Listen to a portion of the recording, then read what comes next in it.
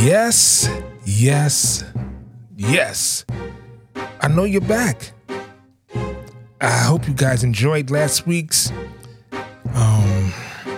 dissertation, but we're going to continue with part 2, the mistakes, the mixing mistakes, part 2.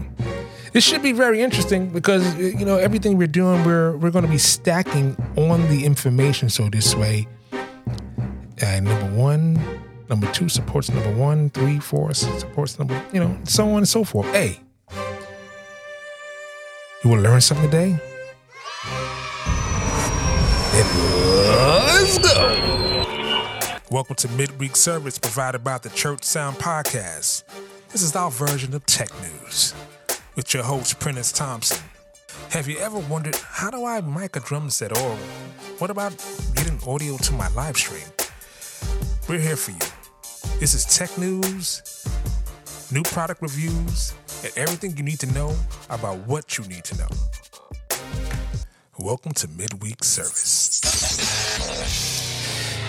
Yes, welcome to another edition of the Church Sound Podcast, Midweek Service. I'm your humble host, Mr. Prentiss Thompson.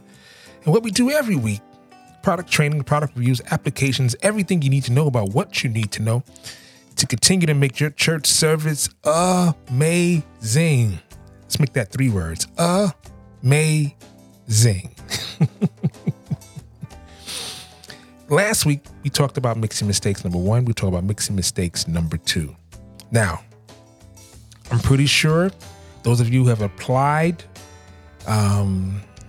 last week's message, which we talked about that fader work and setting your channels to unity and using your preamp for your gain staging to be able to, so you can have more control and you're basically doing mix. You're ducking your faders from mixing, or you're bringing faders down from mixing. So now, how do you know what channel should be loudest? How do you prioritize your channel loudness?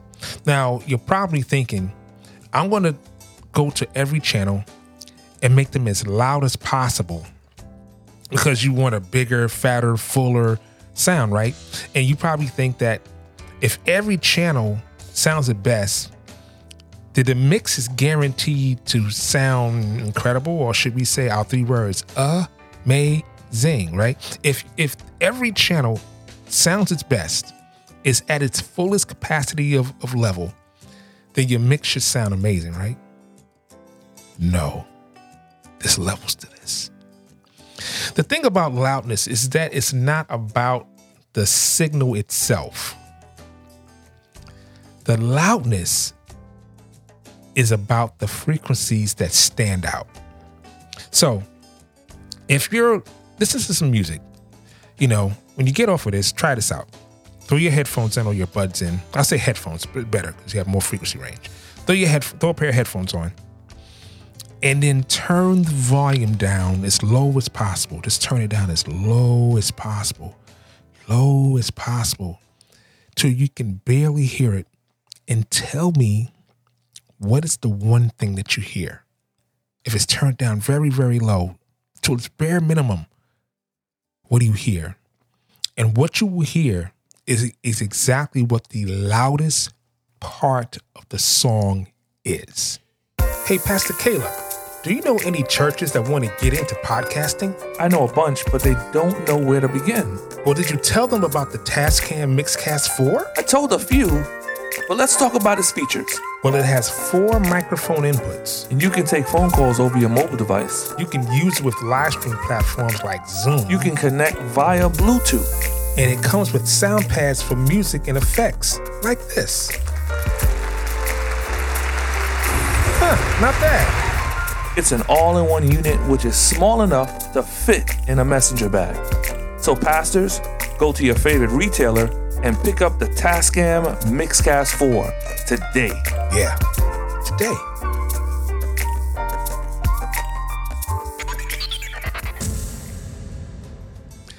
So the loudest part of the song has a lot to do with the frequency. I'll give you a great example.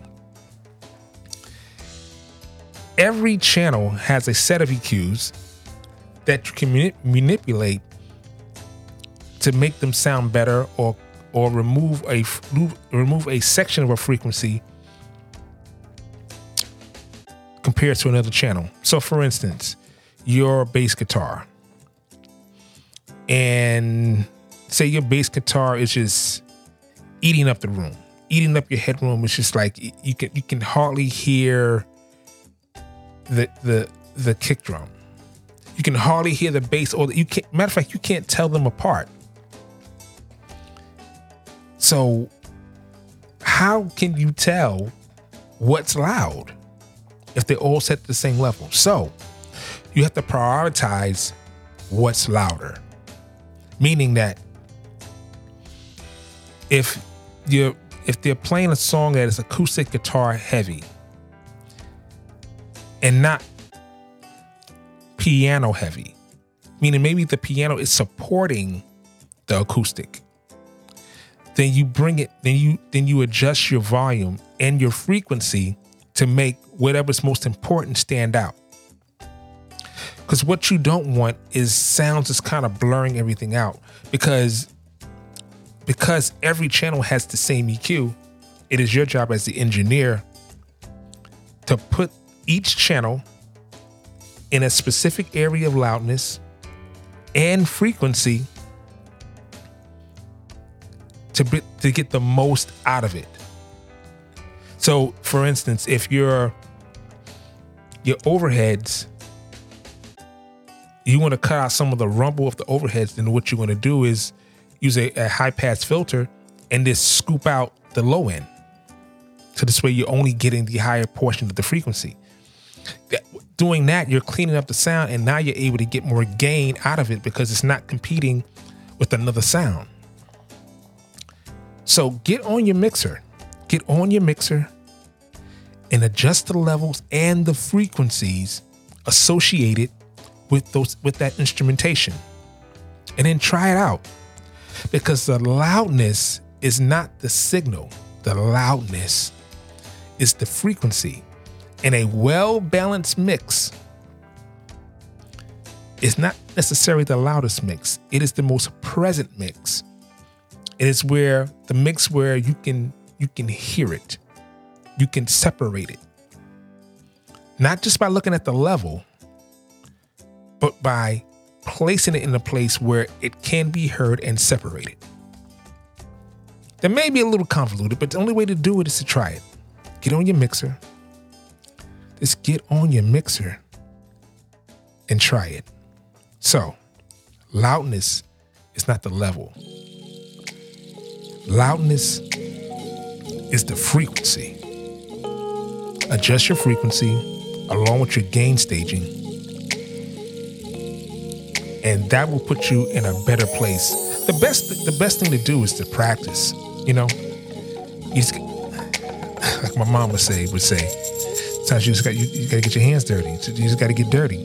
You know, if you want to plant in the garden, you got to get some dirt on you. So you just got to get in there. You got to put the work in. So get in there, get dirty, and practice adjusting your level along with your frequency to have the best outcome. Use a kick and a bass drum, and try it out. Go on YouTube and find some illustrations, some visual illustrations that'll help you out a little more than I could just kind of talking you through it. But it's a perfect opportunity for you to grow in your craft. The thing about